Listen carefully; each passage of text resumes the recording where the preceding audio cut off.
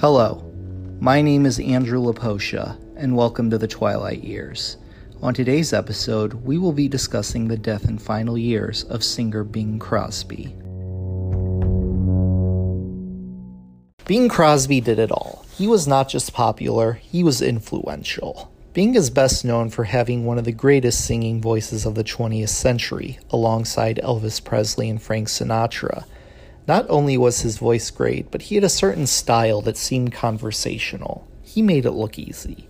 His trademark song was his version of White Christmas, and it is still heard every holiday season. In fact, for over 50 years, it was the best-selling single of all time, being dethroned by Elton John's Candle in the Wind in 1997. The song became popular during World War II, and Yank magazine said he was the person who did the most for the morale of overseas servicemen. A 1948 poll described him as the most admired man alive, ahead of Jackie Robinson, Pope Pius XII, and President Harry Truman. Bing was also a success on the radio, performing on it every week for over 30 years. Not only was he a phenomenal singer, but he was a brilliant actor as well. He starred in popular musicals and did comedy well too, starring in 7 Road to movies with Dorothy Lamour and his friend Bob Hope. Bing even managed to snag an Oscar for his performance in the movie Going My Way. He's part of a small group of people that have 3 stars on the Hollywood Walk of Fame in the categories of motion pictures, radio, and audio recordings. And if all that wasn't enough, Bing was unbelievably wealthy. He made many wise investments over the years, including owning a portion of the Pittsburgh Pirates. Along with Bob Hope and Fred McMurray, he was one of the richest people in show business. Despite all his success, Bing was far from perfect. He had numerous affairs and began dating again just weeks after his first wife died of ovarian cancer. Some accounts say he was difficult to work with, and of course, there's the controversy surrounding his kids, which we will get to later. Around Christmas of 1973, Bing was not feeling well. He was constantly suffering from chest pains and fever. On New Year's Eve, he felt worse than ever and checked himself into the hospital. Bing and his wife Catherine were certain he had lung cancer. On January 13th, a tumor the size of a small orange was removed from his lung, though it wasn't cancerous. The tumor came from a rare fungal infection that he had most likely caught during an overseas safari visit during the previous year. Bing's recovery was slow, but he eventually bounced back, working more than ever. Over the next 3 years, he recorded 10 albums and began doing live concerts again, which he had not done since World War II. If you're like me and you wanted to start a podcast, but were not very tech-savvy, you wouldn't have known what to do. Then I heard about Anchor. If you haven't heard about Anchor, it's the easiest way to make a podcast. Let me explain. It's free. There's creation tools that allow you to record and edit your podcasts right from your phone or computer. Anchor will distribute your podcast for you so it can be heard on Spotify, Apple Podcasts, and many more. You can make money from your podcast with no minimum listenership. It's everything you need to make a podcast in one place. Download the free Anchor app or go to anchor.fm to get started. All was fine for Bing until March 1977. Bing was filming a television special at the Ambassador Auditorium in Pasadena to celebrate his 50th anniversary in show business. Bing arrived at the auditorium to rehearse at 8 a.m. that morning and stayed there until the taping. At the end of the taping, Bing gave a closing speech saying, "I hope it won't be another 50 years before we can celebrate like this again." Bing received a standing ovation. It was obvious he was tired and was most likely relieved to be finished. As he turned to leave the stage, he turned the wrong way and fell backwards headfirst into the orchestra pit. Bing was immediately rushed to the hospital, where he remained for a month.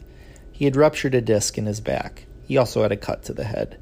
Despite all the pain and injury, Bing was in high spirits. After being discharged, Bing resumed his hectic schedule. He did an interview with Barbara Walters where the two of them danced a little bit, and Bing spoke about how marijuana should be legalized. He also got back to golfing, which was his favorite hobby. By August, he was back to performing again. On August 16, 1977, which was the day Elvis Presley died, by the way, Bing did his first concert since his accident, which ended up being his last concert in America. The electric power gave out during his performance, but Bing continued singing without amplification. Bing was planning to go on a small European tour with an act called Bing Crosby and Friends, which would feature his family, comedian Ted Rogers, and Rosemary Clooney. The show in America was to be a tune-up for the tour. When they arrived in Europe, they did shows in Norway and Sweden, as well as 2 weeks at the London Palladium. While in England, Bing filmed what would be the Christmas special that would air later that year. The producers wanted to find a young star to appear on the special to make Bing seem more relevant, so rock star David Bowie was invited to join. They said they'd promote the music video for his new single Heroes during the show. Bowie accepted, though the real incentive for him was to please his mother, who was a massive Bing Crosby fan. Bing also accepted for family reasons, because his kids were huge fans of Bowie. When the filming was done on September 11, 1977, things didn't start on the right foot. Bowie and his wife arrived on set wearing flamboyant clothing, makeup, and hairstyles. The producers had to tell Bowie to take off his lipstick and earring. On the special, Bing plays himself visiting a London mansion owned by relatives when Bowie rings the doorbell. The two make light banter, poking fun at themselves, their fans, and their generational differences. Then the two sang a duet, with Bing singing The Little Drummer Boy and Bowie singing Peace on Earth. The performance was a hit, and 5 years later it was released as a single, peaking at number 3 on the UK charts and becoming one of Bowie's best-selling singles. Bing also recorded what would be his final album, titled Seasons. He gave his last concert at Brighton Centre in England on October 10th, playing to a full house. The next day, Bing made his final appearance in a recording studio, singing 8 songs for a radio program at BBC Maida Vale Studios. The program would also include an interview with Alan Dell. He also took photos for the Seasons album jacket. A couple days later, Bing flew to Spain to play golf and hunt partridge. He had brought a new $700 wardrobe for the hunt. While Bing was in Spain, it was announced that he would be reuniting with Bob Hope and Dorothy Lamour for the first Road to movie in 15 years, to be called Road to the Fountain of Youth. On October 14, 1977, Bing went to play golf at the La Mojarella golf course.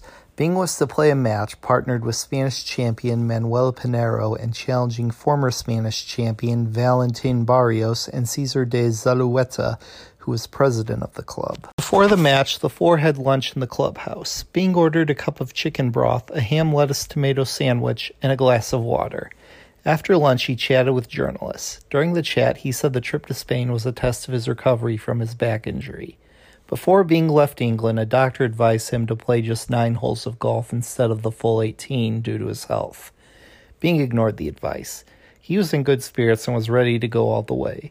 As the foursome reached the 9th hole, nearby construction workers noticed Bing and asked him to sing a song. Bing obliged and sang Strangers in the Night for them. Towards the end of the game, Bing seemed to be favoring his left arm. He and his partner won the match with a score of 85. As the game ended, Bing said, "That was a great game of golf, fellas." Then he added, "Let's get a Coke." As they walked toward the clubhouse, which was about 20 yards away, Bing collapsed and landed face down on the brick pavement. He had a massive heart attack. Bing was carried into the clubhouse and the house doctor was called. An attempt was made to revive him. He was then rushed to Reina Victoria Hospital, where he was declared dead on arrival. Bing Crosby was 74 years old. Bing's body was taken back to Los Angeles. His funeral was held at St. Paul's Catholic Church in Westwood on October 18th at 5 a.m. In Bing's will, he stated that only Catherine and his 7 kids be invited to the funeral. However, Catherine invited his siblings, as well as Bob Hope, Rosemary Clooney, and Phil Harris. Geraldo Rivera was also on hand to broadcast the funeral on ABC. Bing was laid to rest at Holy Cross Cemetery, very close to where Bela Lugosi, Rita Hayworth, and Sharon Tate are all buried. 6 years after Bing's death, his son Gary wrote a book called Going My Own Way. In the book, Gary talked about how his father was cruel and both psychologically and physically abusive. He stated that Bing would often refer to him as Bucket Butt. He also said Bing would beat him and his siblings if they did something even slightly wrong.